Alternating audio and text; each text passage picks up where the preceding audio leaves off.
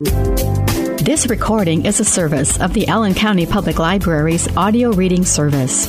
It is specifically designed for and directed to people who have visual, physical, learning, or language challenges to reading traditional printed materials. It's time for The New Yorker. Since 1925, it's been the world's source for the finest in art and fiction, sophisticated reviews, humor, commentary, and news. Stay tuned for this week's Culture Blast from the one and only New Yorker, right now on your audio reading service. Welcome. This is The New Yorker, and I'm your reader, Dale, with the audio reading service at the Allen County Public Library in Fort Wayne, Indiana. Today, I'll be reading from The New Yorker, the dated January 15th, 2024. And now I'll begin with the talk of the town. Comment: the big vote. Democracy, according to many observers, is now in the hands of a small band of voters in a half-dozen swing states whose feelings about Donald Trump will determine whether it endures or falls. From that perspective, all the other voting across the country this year, beginning with the Iowa caucuses next week, is merely a grueling prelude to the tense wait on November 5th for results from Maricopa County and the Philadelphia suburbs. Much does depend on those voters, but democracy's struggles will play out on a far vaster field. Thanks to an alignment of calendars, 2024 will set a record for the greatest number of people living in countries that are holding nationwide elections, more than 4 billion, or just over half of humanity. Even more depends on them. This year is about voting in all its hazardous glory. There are different ways of counting, but The Economist has tallied 76 countries where the whole eligible population has the chance to vote, even if, as in Brazil, it's only for local offices. That election in October should serve as a midterm assessment of President Luiz Inácio Lula da Silva. The countries involved, from Algeria to Iceland, Indonesia, and Venezuela, are startlingly varied, including in their commitment to actual democracy. The Economist rated 43 of the elections as free and fair, with flaws even in the freest hours among them. One of the Economist's tests is whether an election has the capacity to bring about real change in terms of policy and who is in power. Put another way, the stability of democracies depends on the capacity of elections to be destabilizing. An election that doesn't involve some risk to someone is hardly any good. Those risks should be about outcomes and not, of course, about the dangers of voting or of running in the first place. Bangladesh got the election year started on January 7th after a bitter campaign in which the opposition complained of politicized arrests and called for a boycott of the vote. But democracy is, in a number of respects, in an even more perilous state in Russia, where Vladimir Putin will almost certainly be re-anointed in an election in March. The man who might have been his most potent challenger, Alexei Navalny, is currently an inmate at a penal colony in Karp in western Siberia. Still, the turnout of Russian voters and the mood on the street will reveal something about Putin's hold on power.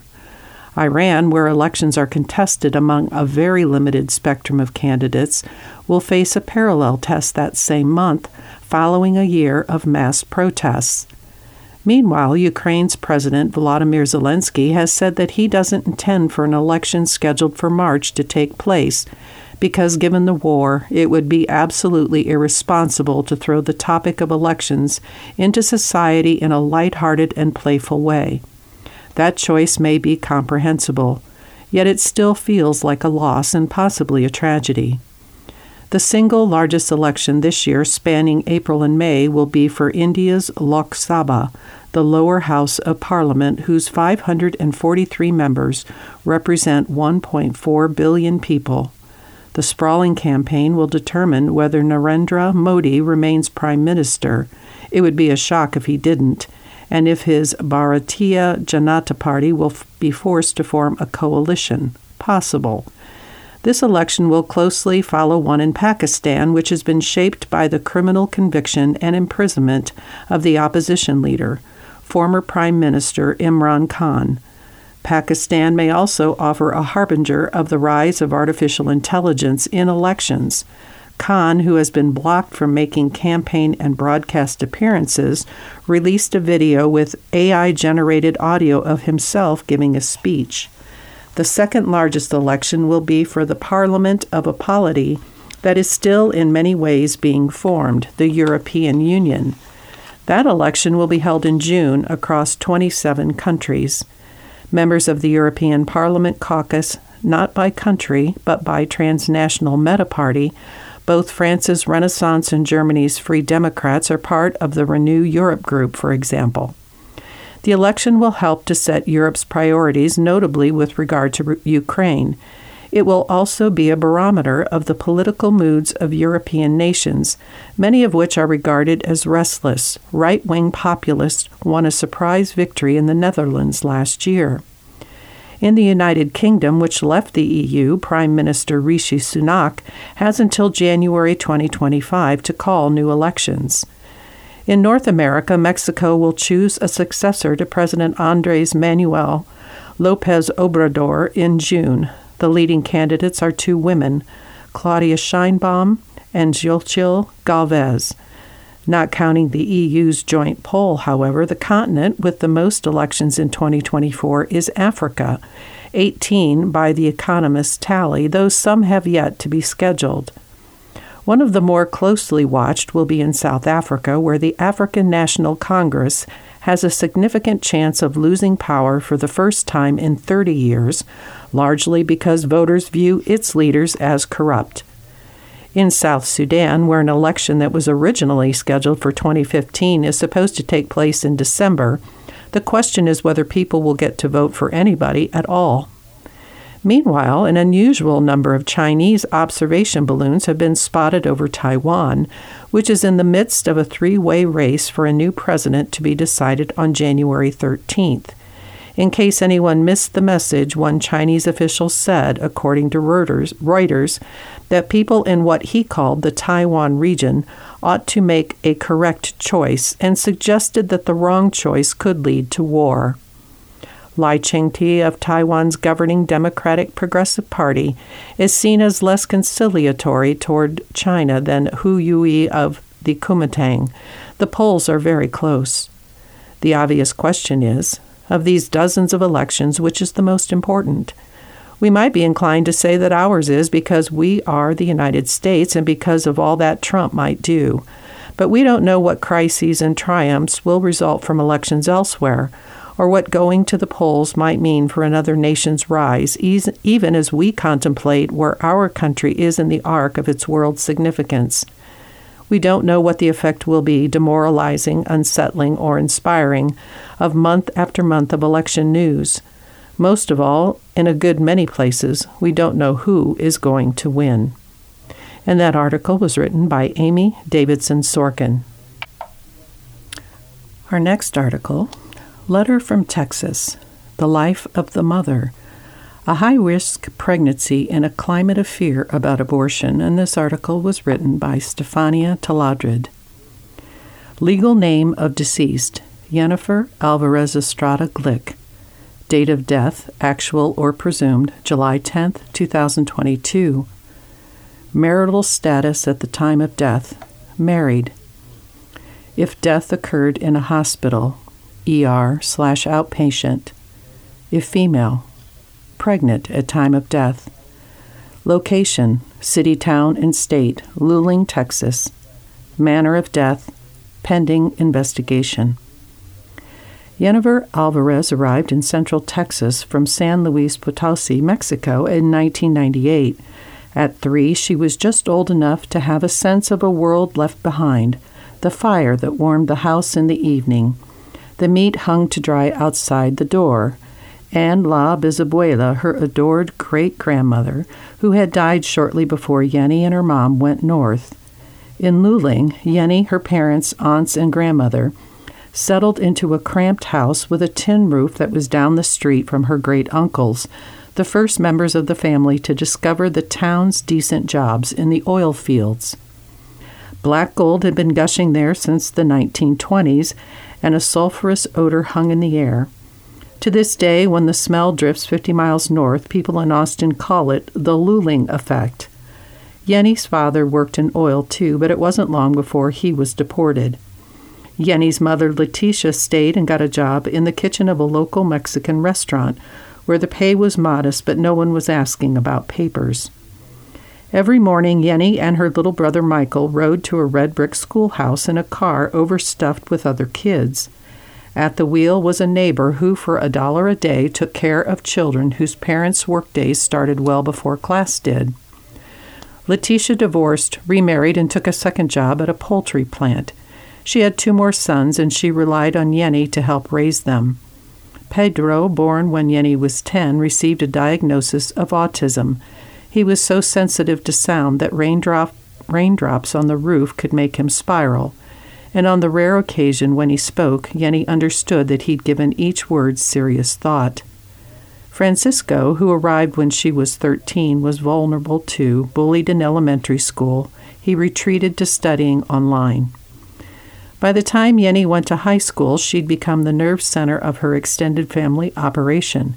She was the one who fretted over a mortgage payment, followed up on the applications for disability that she filed for her cousin, who'd had a stroke at 16, warned family members when politicians were stoking rage against the undocumented, and made the delicate decision about whether to call the police when Pedro, alarmed by something he couldn't articulate, ran away. Only at school did the pressure ease up. Whereas other teenage girls in Luling dreamed of being crowned watermelon thump queen at the annual Farmers Festival, Yenny's hope was to become a scientist. One day she imagined she'd have a college degree, chemistry or biology, she hadn't decided, and buy a home in Wimberley, a pretty hill country town 40 miles west of Luling. She could almost see the ranch house nestled in the woods with extra bedrooms for Letitia and the boys. She could still almost see the place years later, her mother said, after scholarships had been turned down for a lack of a Social Security number, and she was a certified nursing aide cutting toenails at Hillcrest Manor, a nursing home near one where her brother Michael worked as a janitor. Life is too short for tears and hate, she always said, and comfort could be found in blasting Queen Bay in the car on the way home from work, in laughter with friends at an over-the-top burlesque cabaret, and in her boyfriend, an Army Reserve specialist named Andrew Glick.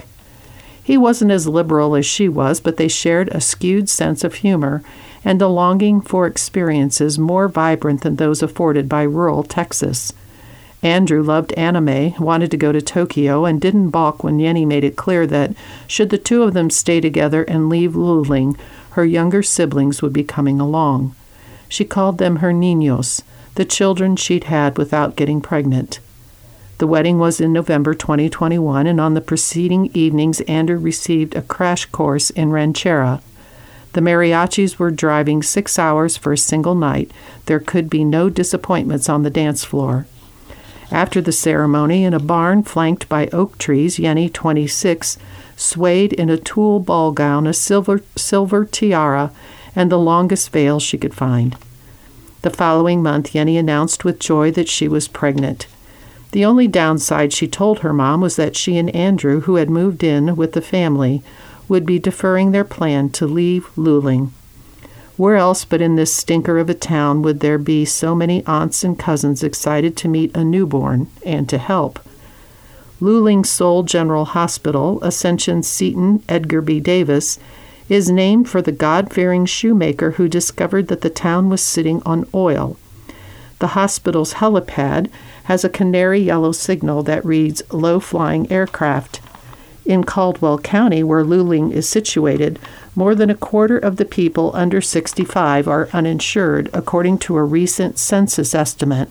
For some of them, delaying medical care until it becomes urgent is a way of life. Critically ill people, including women who are pregnant, often arrive at the hospital only to be rushed to better-equipped facilities somewhere else. The hospital's labor and delivery unit closed years ago, and there is no OB/GYN on site. The women in Yenny's family, like most women in Luling, were used to traveling to Kyle, 30 miles northwest, or to Austin for routine care. But sometimes a pregnancy-related crisis is too urgent to allow for travel time, and the Luling Emergency Room with 4 beds and 1 doctor is the only place to go.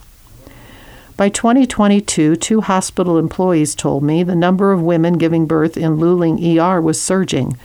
They recalled seeing only 5 or 6 births in the previous decade. Now it felt like uncontrolled chaos, one of them said. Babies were being delivered in the waiting room or crowning on a stretcher in the hallway, the 4 beds being occupied. The 2 employees were accustomed to seeing early miscarriages or the swift delivery of someone's 4th child.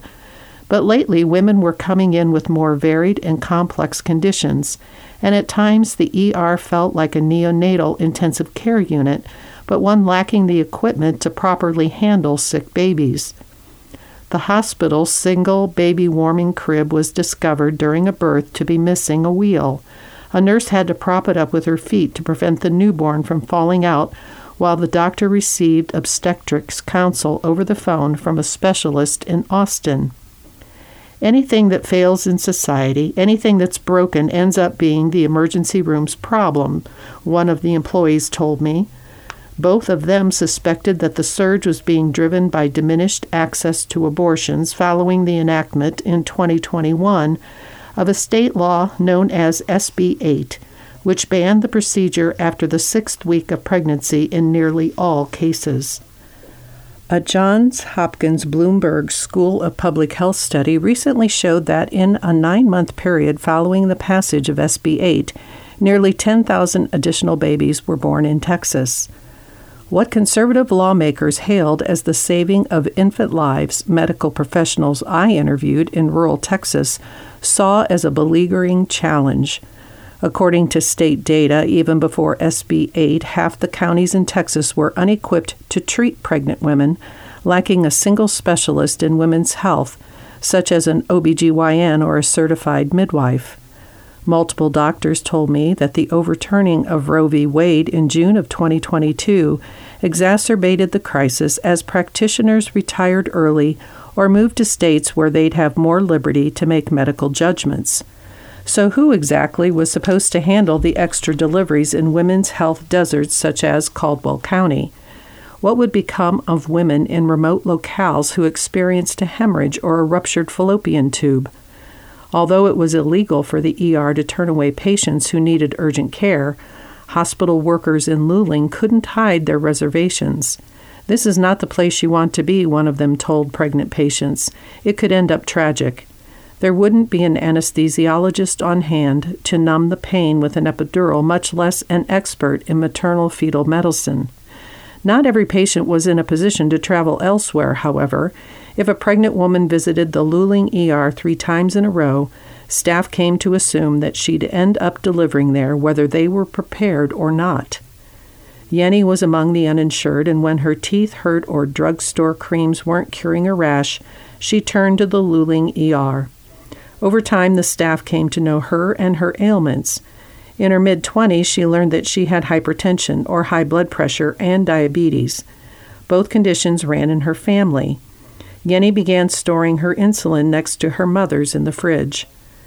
After COVID-19 peaked in Luling, Yenny fell ill and she was hospitalized with pulmonary edema, a condition in which the lungs fill with fluid that strains the heart and can be fatal. Another long-term complication was her weight, which rarely dipped below 260 pounds. For all these reasons, when Yenny became pregnant, she was a high-risk patient. 7 weeks into her pregnancy, in late January 2022, Yenny messaged Andrew, "Slight breathing problems." A few days later, she woke up bleeding. Her first instinct was to call her mother. "Does it hurt?" Letitia asked. It didn't, but Yenny was too scared to trust her mother's theory that miscarriages were accompanied by pain. She raced to the ER where her case was termed a threatened miscarriage. An ultrasound showed normal fetal growth. Her blood pressure, however, had spiked to a worrisome 185/98. Although some women with the same conditions as Yenny, hypertension, diabetes, a history of pulmonary edema, severe obesity, end up safely delivering healthy babies, others become so unwell that a difficult question arises. Is this a pregnancy that the patient can safely continue? Some studies show that cardiovascular diseases account for more than a third of pregnancy-related deaths in the U.S. When a pregnant patient comes to you with a history of pulmonary edema, the question is, what is the cause and can it be managed or reversed? Yuri Eliakim, the director of the maternal cardiology program at the University of Southern California, told me. Pregnancy increases blood volume, and with limited cardiac reserves, the pressure from the heart may be reflected into the lungs, causing pulmonary edema and heart failure. His rule of thumb is that if a patient is fairly sick early on, one needs to assume that as pregnancy progresses, things only will get worse. In those cases, he said, termination lowers the risk of death. According to Yenny's medical records, doctors didn't raise the possibility of a therapeutic termination with her. Ascension Seton, a network of Catholic hospitals whose mission is rooted in the loving ministry of Jesus, is averse to abortions. But as some medical professionals familiar with Yenny's care told me, the hospitals can make an exception when a woman's life is at risk. The field of obstetrics is replete with gray areas, and in the past, a physician with a borderline case could direct the patient to another facility with fewer restrictions on abortion. But that option effectively disappeared in the months before Yenny got pregnant. When SB 8 banned abortions past the 6-week limit, it included an exception in cases of medical emergency. At the same time, the law made it tricky for healthcare workers to raise the emergency flag by enabling citizens to initiate lawsuits against people who aid or abet banned abortions, incentivizing them with the possibility of a $10,000 reward. A person involved with Yenny's medical case told me, "One of the things that SB 8 does is undermine a sense of common mission and trust. Even within a caregiving team, who's going to go behind your back and sue you because they watched you do your care?" After the bleeding episode, Yenny left the ER with a referral to Jessica Mueller, an OBGYN who was part of the Ascension Seton network in Kyle. After making the appointment, Yenny had to find someone to cover her shift at a home care job that she'd recently started, attending to a man with a quadriplegia, whose ability to eat, drink, and bathe depended on her. Once she made it to Kyle, Mueller informed her that her hypertension remained severe and she needed to be admitted to the hospital. This was news that Yenny could not afford to hear. As it was, she could barely keep up with her medical expenses. This visit alone was costing her $250 out of pocket. Undocumented pregnant women can be eligible for government-funded health coverage, and Yenny had applied for it, but hadn't received a response. "I don't know what to do," she'd texted Andrew shortly before the appointment with Mueller. "I just dropped $500 plus my car payment to get it out of the way, so I'm left with $200. That's not even enough to cover costs, and I'm just done. I don't know what to do. They won't help me unless I get insurance, but I can't get insurance." Mueller could not convince Yenny, now 10 weeks pregnant, to be hospitalized, but she did her best to warn her patient about the dangers of skipping doses of blood pressure medication, which Yenny sometimes did because the drugs could make her nauseated or sleepy, inhibiting her ability to do her job. If she did not get her blood pressure and glucose under control, Mueller said, she would be at risk of having a heart attack, a stroke, or a miscarriage. Medical records did not suggest any discussion of the fact that an abortion could have alleviated the additional strain that the pregnancy placed on her heart. Mueller did not respond to requests for comment. Deciding whether to end a much-wanted pregnancy because of serious health risks is an excruciating process for many women, and it is also difficult terrain for doctors. Informed consent is a fundamental principle of medicine. A patient can basically do what she chooses with her body and can take or leave medical advice, but doctors are ethically bound to give the patient enough information to grasp the possible costs and benefits of her choices. In states with abortion bans, which emphasize the rights of the unborn and tend to have the poorest maternal health outcomes, a doctor's advice to a pregnant woman can be especially fraught. 2 weeks before Jenny saw Mueller, Lori Harper, the director of maternal fetal medicine at the University of Texas at Austin, who practices at Ascension Seton, had told colleagues at a conference how SB8 was affecting her work. Some women just cannot take the stress of pregnancy, so they may basically die or develop a life-threatening condition. In those cases, I have to recommend an abortion in order to prevent a maternal death. And that is getting much harder. She added, physicians are having to choose between their own personal well-being and, at times, a patient's well-being. Another doctor in the Ascension Seton system told me, one of the great challenges and rewarding features of obstetrics is that you have two patients. They sometimes have competing interests, and one is dependent on the other.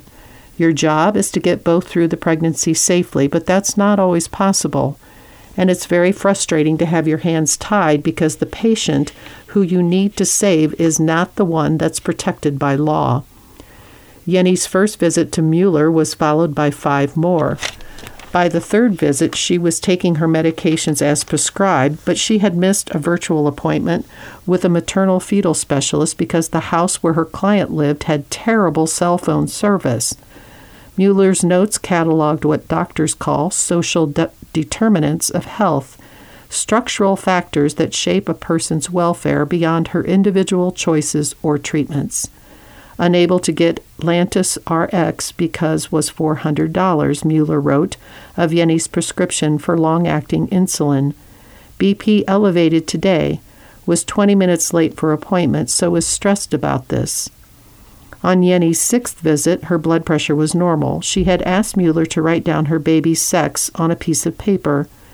The unopened note was passed to a florist who prepared a box of balloons. In mid-April, a small crowd assembled in Letitia's backyard chanting, 5, 4, 3, 2, 1, at which point pink balloons rose into the sky. It was a girl for whom Jenny and Andrew had already chosen a name, Celine. 3 weeks later, in the early hours of May 9th, Andrew Willis, a doctor at the Luling ER, was halfway through his shift when Jenny arrived with her husband. She had woken in the middle of the night, struggling to breathe. For about a month, she had been coughing persistently and gasping for air, especially when lying down. But now she could feel her heart racing as her oxygen levels dropped. She couldn't walk without becoming short of breath. Her blood pressure was dangerously high, 205/129. She was 22 weeks and 6 days pregnant. Willis's instinct was to transfer Jenny to a facility in Kyle or Austin, which was credentialed to treat high-risk pregnancy cases. But her vitals had to be stabilized first. With a nasal cannula, he brought up her oxygen levels. Her blood pressure, though, wasn't responding to treatment. It dropped to 175/108, went back up to 219/126, then soared to 233/133. An X-ray revealed that Jenny had once again developed pulmonary edema. The longer she stayed in Luling, the greater the danger. The hospital called a helicopter, but bad weather set in. Jenny would have to go by ambulance to a bigger hospital. An OBGYN in Kyle advised Willis not to transfer Jenny there. Instead, she would be sent to the Ascension Seton Medical Center, Austin, 20 miles farther away. In the paperwork, hypertension and pulmonary edema were listed as reasons for the transfer, along with suspected preeclampsia, a complication of pregnancy that is characterized by high blood pressure and can damage organs. Doctors often recommend that preeclamptic women deliver early. Shortly after 8 in the morning, an ambulance was whisking Jenny to the Austin Hospital, El Grande, as Jenny described it to her mother. The breathing difficulty was making her panic as it had in the past. This was the 3rd time she'd been given a diagnosis of pulmonary edema. She messaged Andrew, "I'm alone and scared. Where is my mom?" Letitia was also terrified. That morning she had rushed to the Luling ER, and as she'd watched the ambulance doors close, it had occurred to her that her daughter might die inside the vehicle. Jenny had never looked so sick. On arrival in Austin, records show Jenny was at high risk for clinical decompensation, death. Jenny's fetus at nearly 23 weeks was on the cusp of viability. According to a 2022 study in the Journal of the American Medical Association, a baby delivered at 23 weeks has a less than 50% chance of survival, and a significant number of the babies who do survive have severe disabilities. When considering an early delivery, a doctor must carefully weigh the benefit to the mother against the cost to the fetus. A second, more controversial approach in cases like Yenny's is a late-term abortion.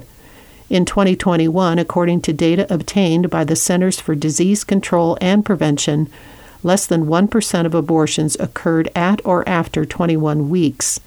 When an abortion is performed at this stage of pregnancy, it is often to protect the life of the mother.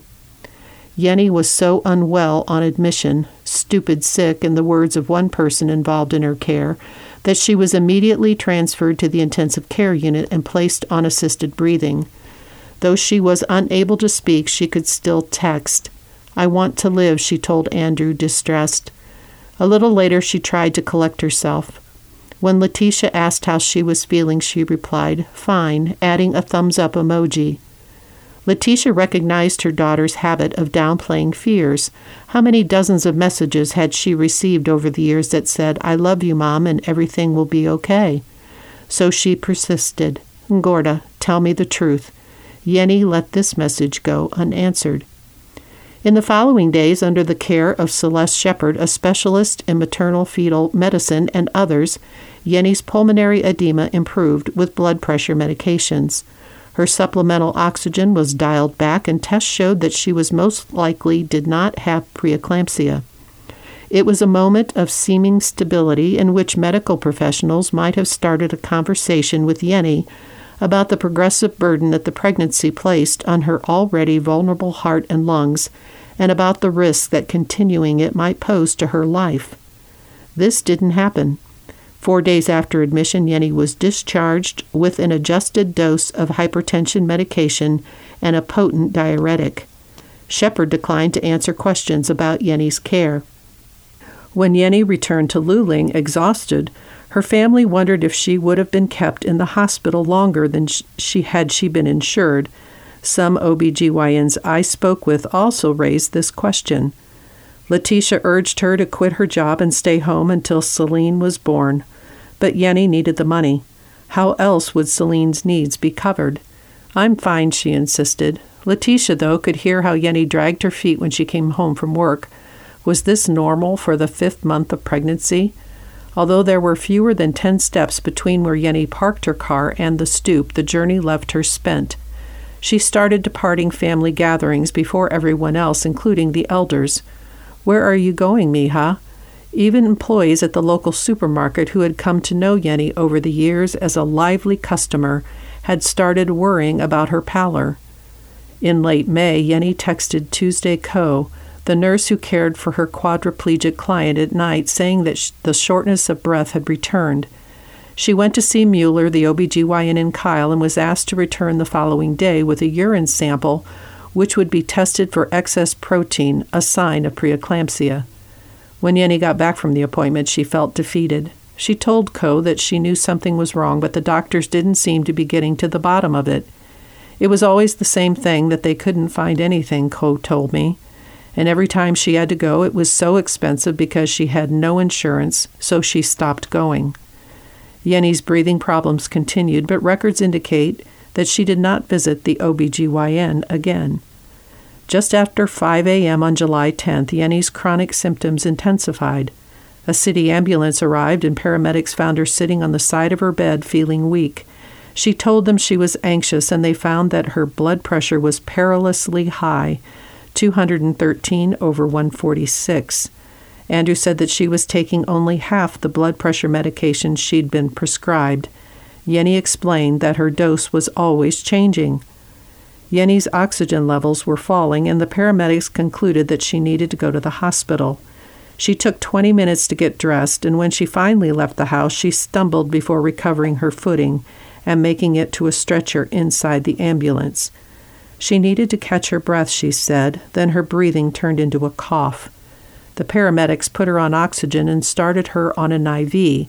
"You'll be going to Kyle via helicopter," they told her. She was too far along in her pregnancy and too hypertensive to admit to the Luling Hospital. Acute pulmonary edema often causes patients to panic, and before the driver could start the engine, Yenny unfastened her safety belts. She couldn't breathe, she said. The paramedics struggled to calm her down. According to 3 medical professionals familiar with Yenny's case, it is appropriate in such situations to provide a hypertension medicine, like labetalol, immediately. Instead, the paramedics interpreted some of her symptoms as signs of anxiety. Andrew Willis, the Luling ER doctor, recommended sedation when they called him. They gave Yenny the first of 2 milligrams of Ativan, medical records show, and then 100 micrograms of fentanyl. Labetalol was among the last medications administered. By this time, neighbors had joined a distraught Andrew outside the ambulance and were wondering why paramedics called to rush Yenny to a hospital 5 minutes away had been parked for almost 2 hours. The director of Luling Emergency Medical Services, Richard Slaughter, did not respond to questions about the medications Yenny received or about the delayed departure. Willis did not respond to requests for comments. Minutes after 7 a.m., when the paramedics finally pulled up to the ER, the helicopter meant to transport Yenny was still en route, but Willis and a small team were waiting at one of the hospital doors. They had IV bags of magnesium sulfate, which helps prevent seizures in preeclamptic women, and medications that would lower Yenny's blood pressure.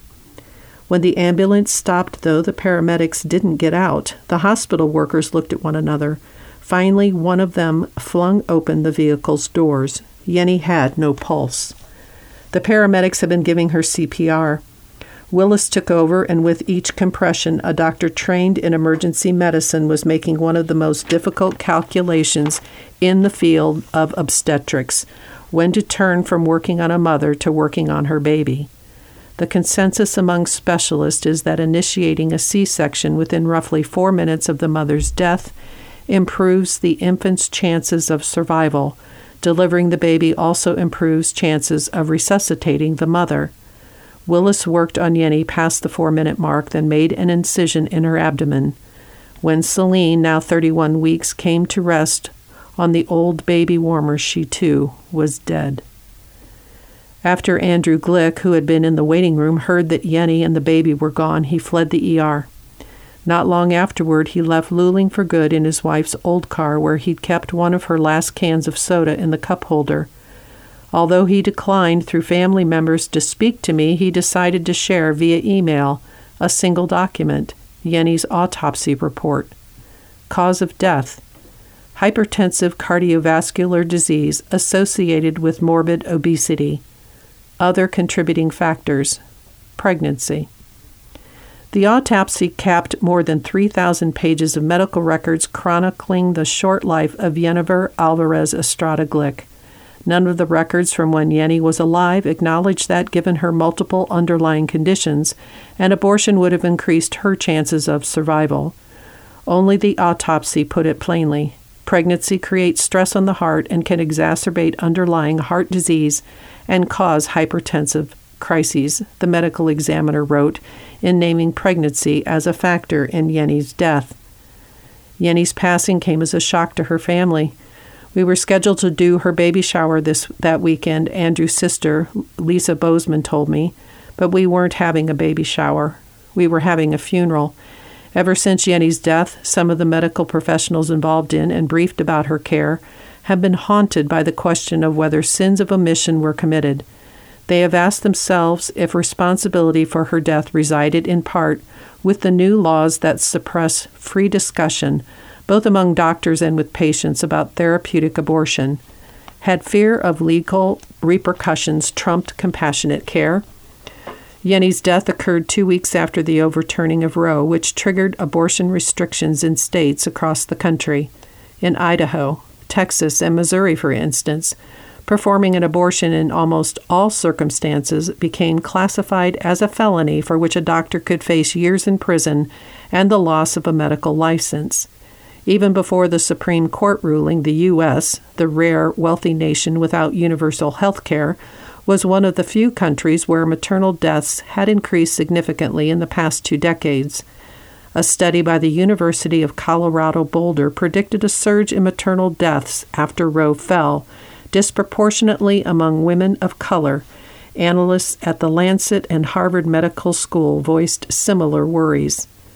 The task of determining whether that prediction has come to pass in Texas belongs to the state's Maternal Mortality and Morbidity Review Committee. Texas's maternal death rate has more than doubled since 1999, driven by the increase in maternal care deserts and by a lack of prenatal care, of health insurance, and of access to contraception. The review committee has, for the past decade, attempted to conduct close analyses of these deaths, drawing on medical records, police reports, and other documentation. Its reports serve both as roadmaps for averting future deaths. The vast majority of the examined deaths were likely preventable, the committee's latest findings show, and as social indictments, underscoring how much a woman's race, economic status, and location factor into her likelihood of dying while pregnant. Members of the committee told me that the review process is cumbersome and that they won't start assessing 2022 cases until later this year at the earliest. Given that procedural lag time, the New Yorker asked 4 outside experts to review Yenny's medical file, which her mother obtained. All 4 said that Yenny's death was preventable, that she'd been discharged prematurely from the Austin hospital, and that a therapeutic abortion, if offered and accepted, would probably have saved her life. Joanne Stone, the chair of the OBGYN department at the Icahn School of Medicine at Mount Sinai, and the former president of the Society for Maternal Fetal Medicine, said flatly, if she weren't pregnant, she likely wouldn't be dead. When Yenny was well enough to be moved out of the ICU in Austin, Stone went on, the discussion would be, do you want to continue this pregnancy now, knowing that because you already had the severe range blood pressure and pulmonary edema, your likelihood of getting really sick is super high? In such cases, she explained, you have a consultation. You have the neonatologist come talk to her. You have the maternal fetal medicine specialist come talk to her. And then sometimes the patient needs a day or two to come to a decision. But in the legal landscape of Texas, you can't even start that discussion. Thomas Trail, the director of the E. Cowles Andrus Cardiac Clinic at Johns Hopkins and an expert in pregnancies of women with cardiac conditions, agreed with Stone about the gravity of Yenny's risk. He told me that had Yenny had access to proper care for her serious underlying conditions, she would have been advised not to get pregnant in the first place, and that when she saw an OBGYN 10 weeks after she conceived, an abortion should have been discussed. He contended that, with the law apparently stifling such a conversation, ER doctors and paramedics were placed in an impossible situation that ended in a very preventable maternal death. Charles E. Brown, a maternal fetal expert who used to work at Ascension Seton in Austin, noted that Yenny's problems were heightened by the inconsistency with which she took her hypertension medications. However, he concurred with the other experts that the threat to her life was sufficiently high that at 10 weeks along she should have been asked, do you want to continue this pregnancy? Brown also said that in Austin, Yenny should have been carefully monitored until a viable delivery was likely, instead of being discharged into a care desert. He considers her death a consequence of both SB 8 and a crisis long predating it, Texas's inadequate funding of the medical needs of the poor. To Tony Ogburn, an OBGYN who has spent his career serving women of color in low-income communities, most recently as chair of the Department of Obstetrics and Gynecology at the University of Texas, Rio Grande Valley, Yenny was a ticking time bomb, one that exploded. He acknowledged that some people would say she was non-compliant, that this is her fault. But he noted if that's the attitude Americans have, the United States will never fix its maternal mortality problem. Among the aspects of Yenny's case that particularly troubled him were the breaches of informed consent and shared decision-making. If Yenny had been made fully aware that she might die at 27 and had learned how an abortion might increase her chances of survival, and then had chosen to continue the pregnancy, Ogburn said that would be okay. Instead, she and her family had seemingly been denied crucial medical information that they had a right to know. A spokesperson for Ascension Seton declined to answer specific questions about Yenny's care and any role that Texas's abortion restrictions might have played in it. The spokesperson cited legal reasons and the right to privacy, although Yenny's mother had signed a waiver of privacy rights in order to allow the hospital to respond to my questions. We are committed to providing high-quality care to all individuals, the spokesperson said, with special attention to the poor and vulnerable. On a recent morning, when I joined Letitia and her sister Elizabeth at a diner in downtown Luling, the women gestured uneasily toward the booth behind us, 4 paramedics in uniform eating breakfast tacos, their radios hanging off their belts. In a community of only 5,000 people, it is difficult to ask questions about the choices made by institutions on which your own life might one day depend. So Yenny's family and friends talked quietly among themselves, wondering what Yenny would have chosen had she known how imperiled she was. One of her closest friends, Dolores Favela, said she and Andrew were so young, and if given a choice, they probably would have thought to themselves, "We'll have so much time together, we can have a child later on." Letitia wasn't as sure, recalling something Yenny said in passing after her improvement in the Austin ICU, that if a doctor had to choose between saving her or saving Celine, her daughter should come first. Letitia had responded half in jest, "And who exactly is going to take care of Celine?" "Well, you, Mommy," Yenny said. "Me?" Letitia teased. "If you leave, you better take Celine with you." Laughing, the women laid the subject to rest, never to discuss it again. Now that both Yenny and Celine were gone, Letitia tried to find comfort in the idea that it had all been God's will. But what if it hadn't been? What if the catastrophe could have been prevented? She thought that Yenny would have pursued answers had such a thing happened to someone she loved. Leaving the diner, Letitia and Elizabeth headed to the cemetery, as they often did, to shoo the lizards from the grave, tidy the marigolds, and test the solar-powered lights that they draped over the tombstone to ensure that Yenny and Celine would not be left in the dark. Our next article is back from Talk of the Town, and it's titled The Boards, Noise on Wheels. Times Square on its best days is a hive of controlled chaos where tourists, cabbies, actors, Elmos, and the naked cowboy manage a tenuous coexistence. A new element can upset the ecosystem. Witness the proliferation of music-blaring pedicabs, which lately have turned from rare treat to swarm, some say scourge. I've seen pedicabs in the city for over 20 years, Tom Harris, the president of the Times Square Alliance, said the other day. He was near the TKTS booth amid the holiday throngs. Recently, the behavior has pushed it to a point where it's not an amenity, it's a detraction from the quality of life. Harris, trench coat, Brooklyn accent, has overseen a growing turf war between the bicycle-drawn carriages and the Broadway community.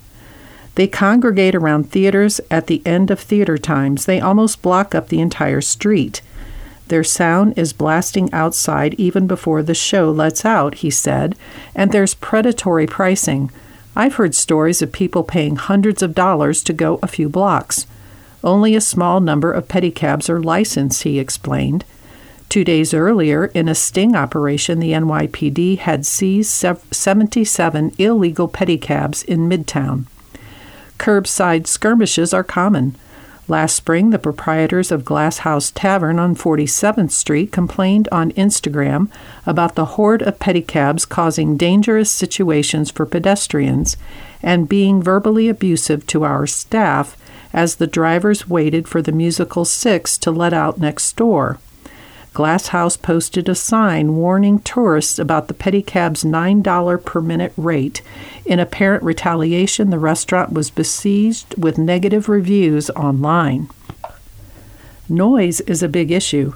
The police raid came 2 weeks after the city councilman Eric Botker sent a letter to 3 city agencies reporting an uptick in complaints, in part because of amplified music that is frequently audible during performances, he wrote. Broadway actors have messaged him on Instagram about it. He urged stronger enforcement of existing regulations and possibly new legislation. If you're following the rules, I really don't have a problem, he said, but they shouldn't be audible during a performance. That's just not cool.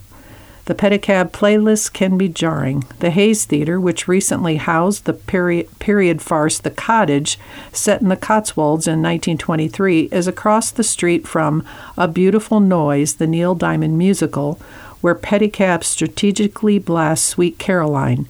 It's frustrating because sometimes that noise will take the audience out of the moment, Jim Joseph, who operates the Hayes, said.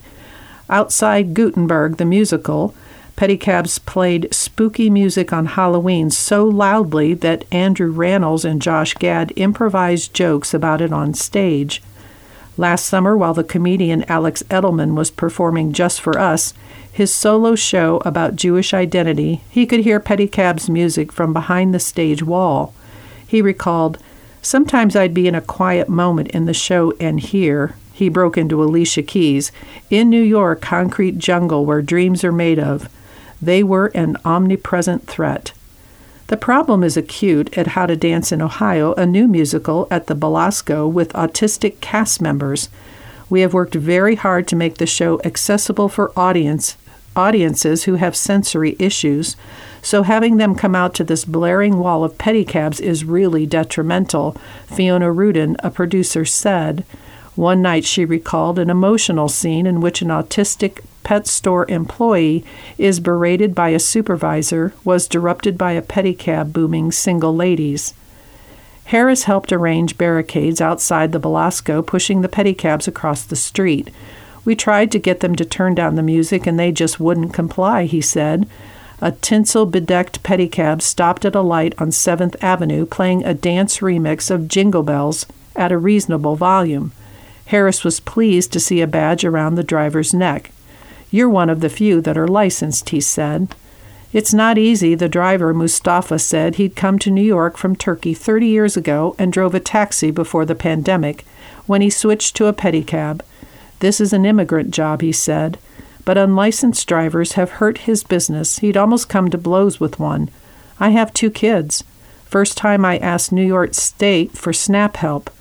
Another pedicab sped by, blaring Will Smith's Men in Black. "Here's the difference. He's got no license," Harris observed. "This is like a tale of 2 cities."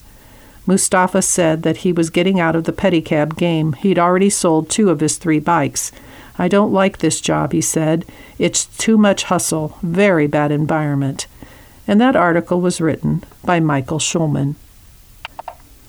And our final article for this podcast is from the New Yorker, dated January 1st and 8th, 2024.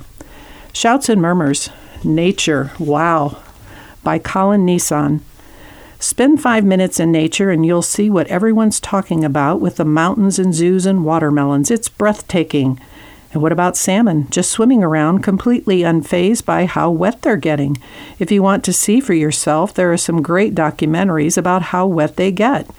There's such a breadth of animals besides just wet ones and dry ones. There are shy animals like the hermit crab and outgoing animals like the gibbon, shaking you down for your kind bar in the rainforest.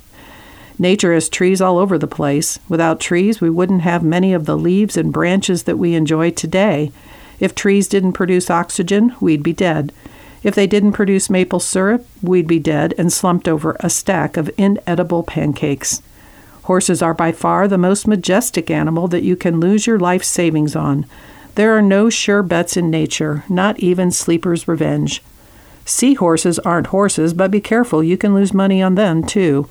People are curious about nature. That's why there are so many Google searches about it, such as which snakes are venomous and quick remedies for throat closing and can I write out my will on a leaf and how to prepare a body for an open casket after lots of snake bites and explaining to your children that a snake killed their dad and places to move where there are less snakes. There's something for everyone in nature, even deserts, for people who love the beach but hate enjoying themselves, and for outlaws going after the son of a bitch who killed their daddy in cold blood for 2 measly gold pieces and an old pocket watch that wasn't even ticking. Researchers have spent years trying to unlock the mysteries of nature, like why the plural of deer is also deer, and why sunsets are free, but paying a taxidermist for one ferret costs me almost $1,000, $1,200 with the sailor outfit. If you're rich, you can see nature's higher-end stuff, which is only kept in special preserves, or even travel to one of the natural wonders of the world, which are teeming with stunning souvenir shops. Nature is famous for its calm and tranquility. A good example is the beautiful silence right after a school of piranhas goes to town on a carp. If you live in the suburbs, you likely own some nature that's right up against your neighbor's nature, which can create a tricky situation with that rhododendron that's in no man's land, the one that Mike insists on pruning like it's his, but it's not his. You know it, and rhododendron Mike knows it. Nature can also be found above your head in the form of birds, but don't let that stop you from enjoying them, either by waiting until they come down or by making them come down, if you know what I mean. There are so many different sides to nature.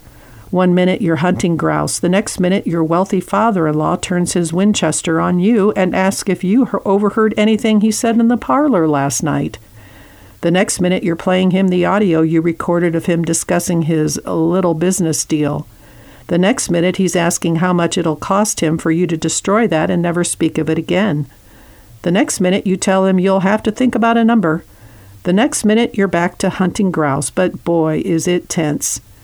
Safaris are a good way to see a decent part of Tampa. FYI, Busch Gardens no longer allows outside food. I had to wolf down 3 PB&Js at the gate.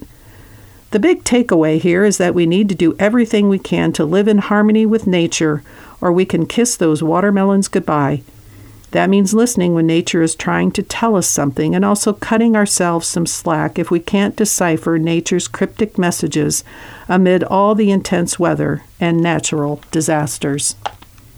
Well, that's all the time we have for today. This has been Dale with The New Yorker. I hope you've enjoyed today's reading from the audio reading service at the Allen County Library in Fort Wayne, Indiana.